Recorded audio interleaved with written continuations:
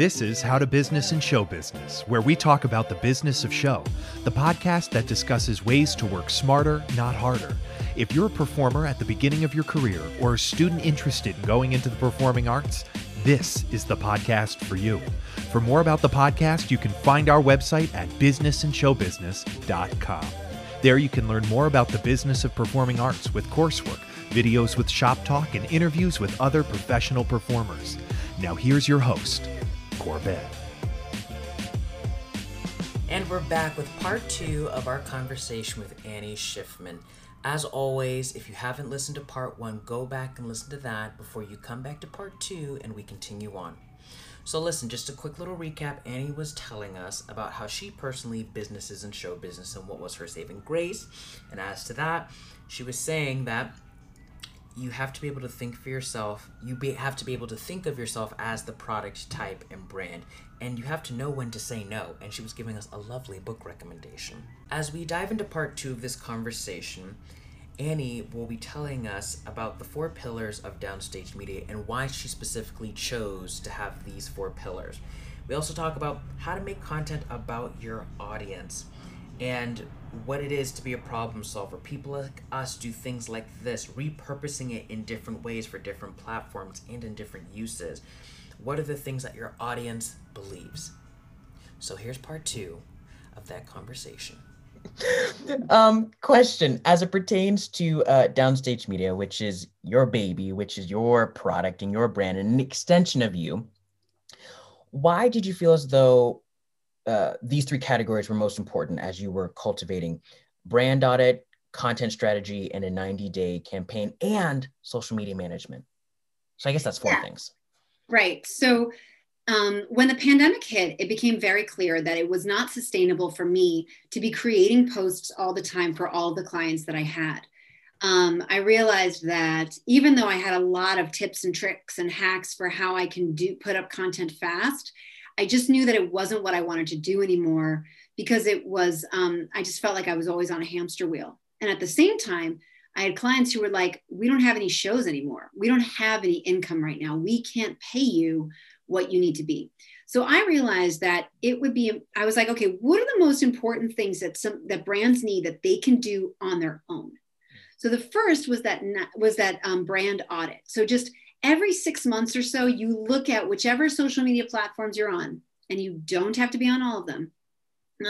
Whatever social media platforms you're on, just take a look, and I have a checklist that I go through. It's got like 3 dozen different points for Facebook, for Instagram, for LinkedIn, for your Facebook group, like whatever it is, like a whole bunch of them.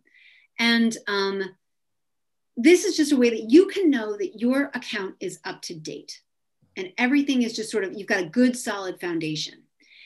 And that I thought would be helpful because it's a one-time cost. So instead of people having to pay me recurring, that would just be one thing that they could pay. And I make it a really, really low price point for that reason, because I want to make it easy for people.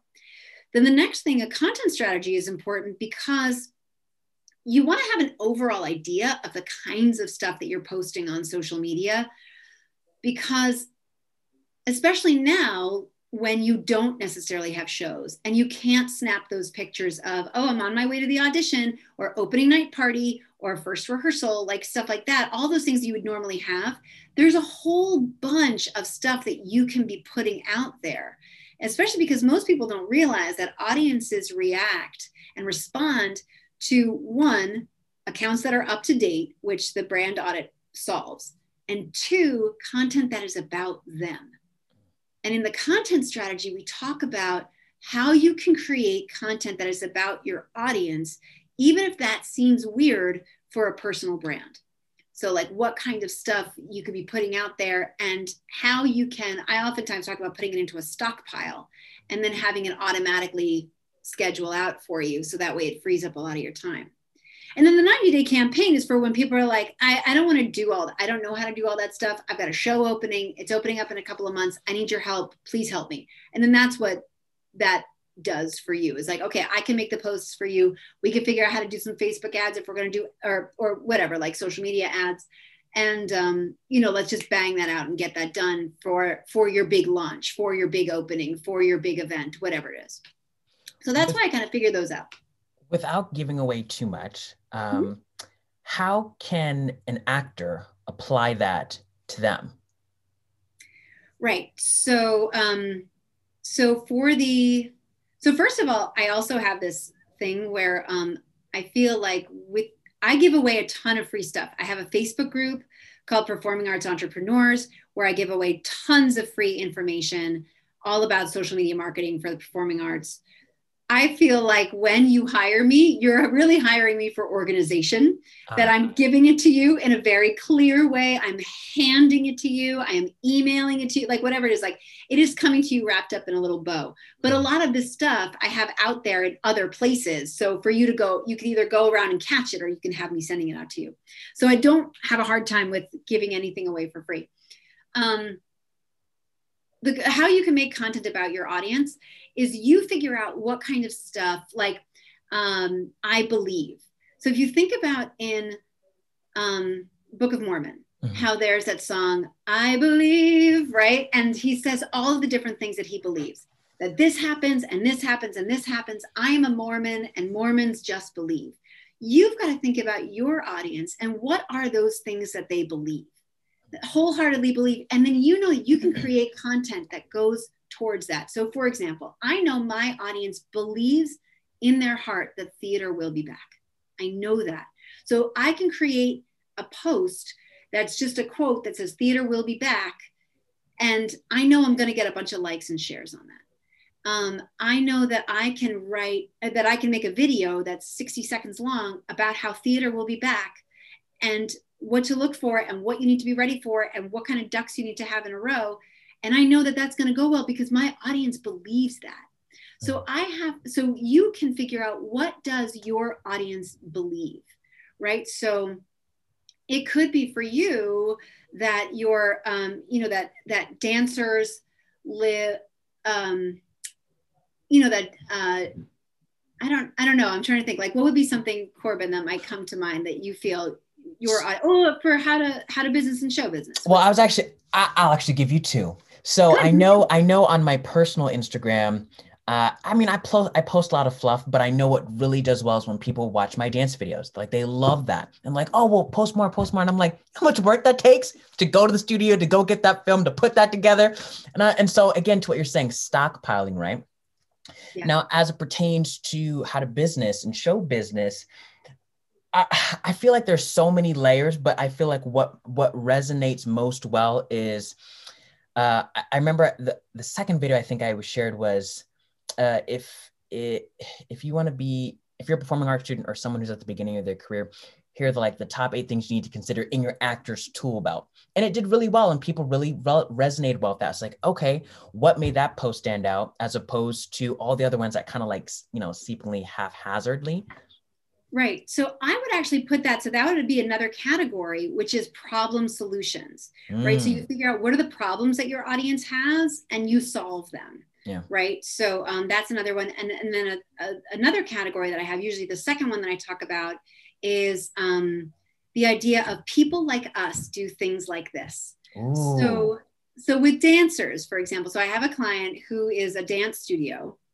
And so, of course, you guys know this, that dancers with all their dance training, ballet dancers especially, will walk turned out. Right. Yep. So you can usually spot a ballerina or someone with ballet training because they are walking turned out. Apparently also, like, I guess with hockey, there's like hockey legs or whatever. But so we knew that we could absolutely post a picture of a bunch of the dancers in the lobby casually hanging out. And we knew that all of their feet were going to be turned out just naturally. And we could just post a picture of their feet and that the audience would be like, yep.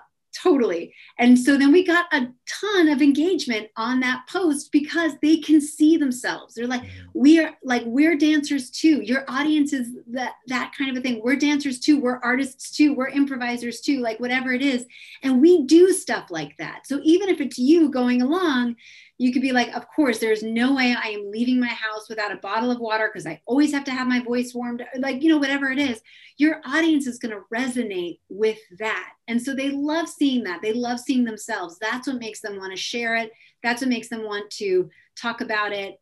And so I find that is really a helpful way of and so then you create that in a bunch of different formats and then you stockpile it.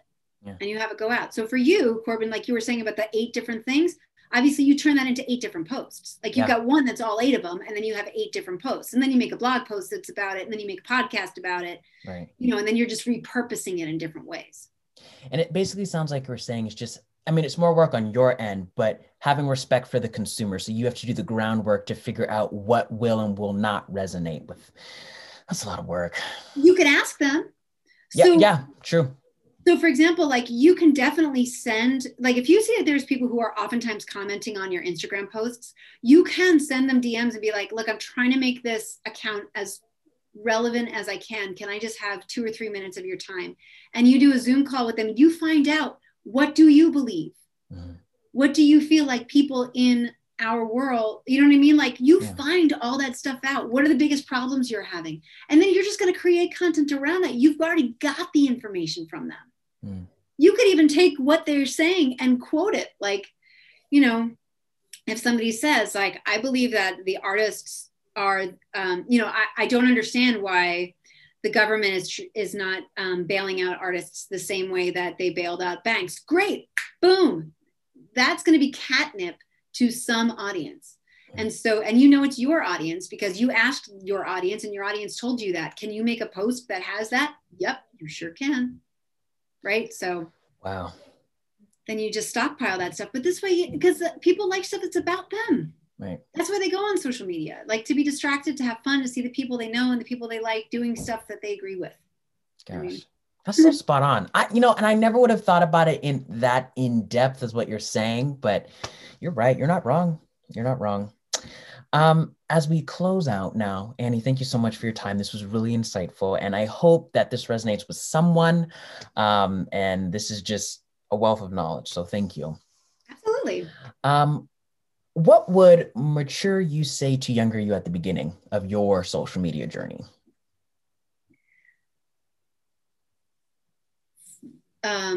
Stockpile content and focus on your audience.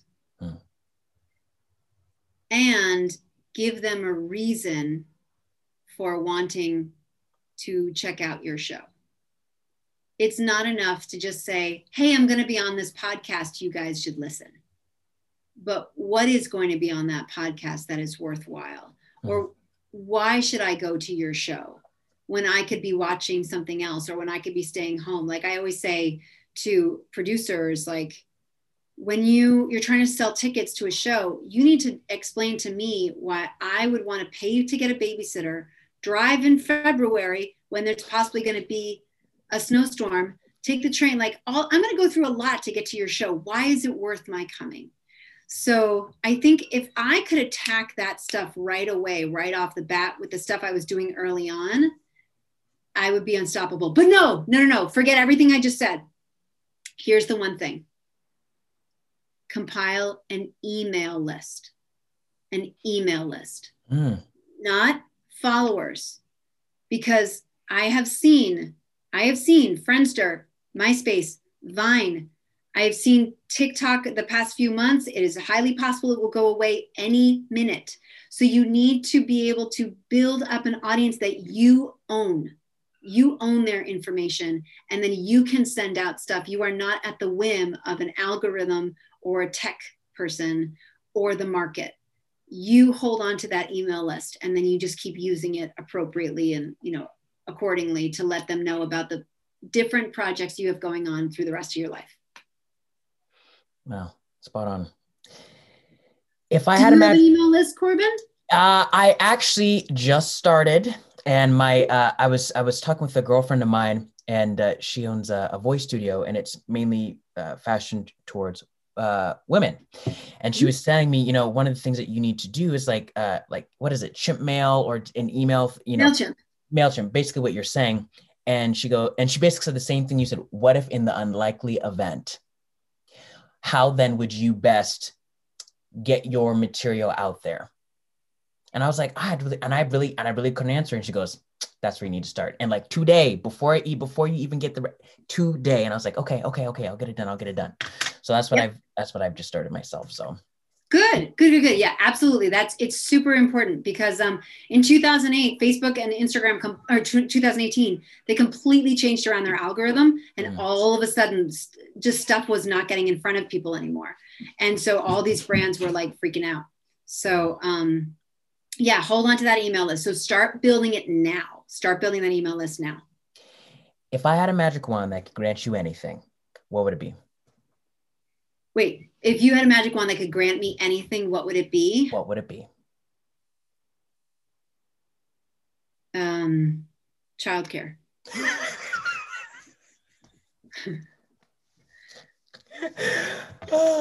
That's by far the best one yet.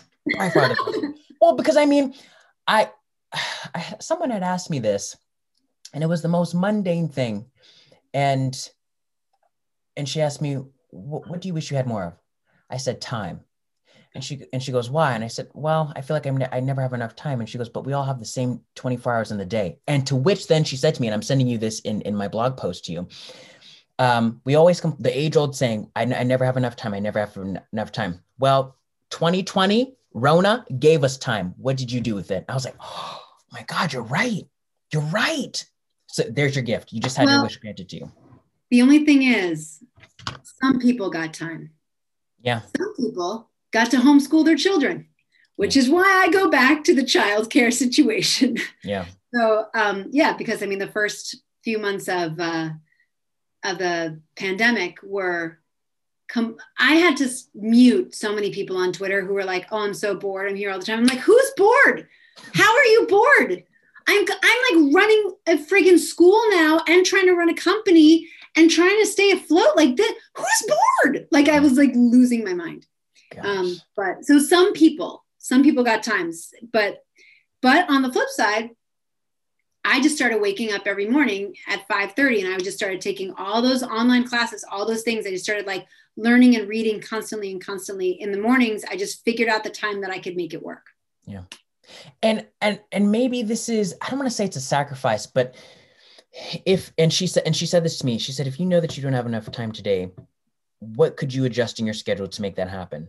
If that's you waking up earlier to get a head start on your day, to allot time for personal you time, or to get a head start, like whatever that might be. And I was like, wow, I never really thought about that. But like, it's not a sacrifice when it's going to get you to where you want to go or help you achieve the things you want to achieve. And I was like, wow, you're not wrong. That's actually really spot on. That's to be a quote. She's a good friend. She is. I think I'll keep her around. I have to. She's my sister. Anyways, last two questions. Professional and private, what does the future look like for you going forward?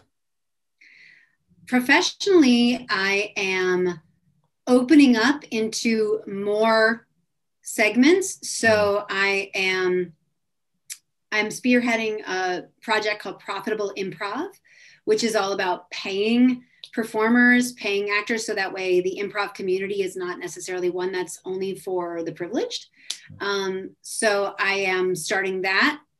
That's profitableimprov.com. I am working with, I can't totally say it all right now, but a whole bunch of Tony nominees and Tony winners, because we want to help artists in New York City stay in their homes. So we are creating a fund so that way we can start giving artists money, so that way they can stay in New York City. So when theater does open up, we have some people to put on those stages and put backstage and show people to their seats and all that stuff. And personally, I am just looking to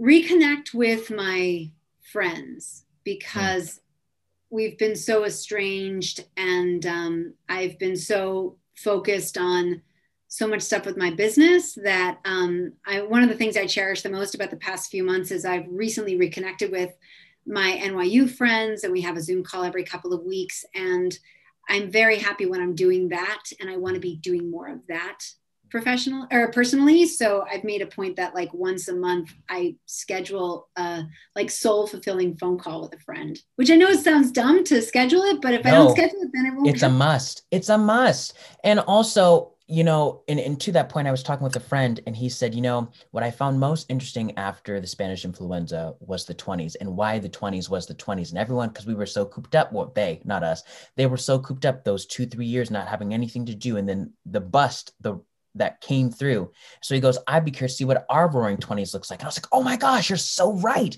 Because again, like to what you just said, we've all been separated for a year, if not longer, not being able to see our family, friends, and loved ones. And then just how much people forgot that they needed the arts as a profession, as an example. And so then there'll be that need and that hunger to come back to those social events and gathering. I was like, you're not wrong. My gosh. Last question. Yes. Where can the people find you on social media? So the best place to start is always downstage.media. That's my website, actually. So I say to start there. And the best place to find me right now is Twitter, which is at Annie Schiff. I can't fit all of Annie Schiffman. They don't let you. So at Annie Schiff on Twitter. And start at downstage.media and reach out to me at Annie Schiff. And I would love to extend an invitation to all of your listeners to please join the Performing Arts Entrepreneurs Facebook group. So it is a Facebook group where I'm giving away tons of content all the time for free. People are sharing what's working for them, what's not working for them. We're sharing viral posts so we can help make posts go viral for people. Like all this kind of stuff is happening there. It is a labor of love that I'm happy to do for the community. So the Performing Arts Entrepreneurs Facebook group is a place where you'll find me a lot. If you enjoyed this episode, be sure to subscribe so you're notified when a new episode is posted. Rate and review this podcast, and be sure to share with your friends. Thanks for listening, and we'll catch you on next week's episode of How to Business in Show Business.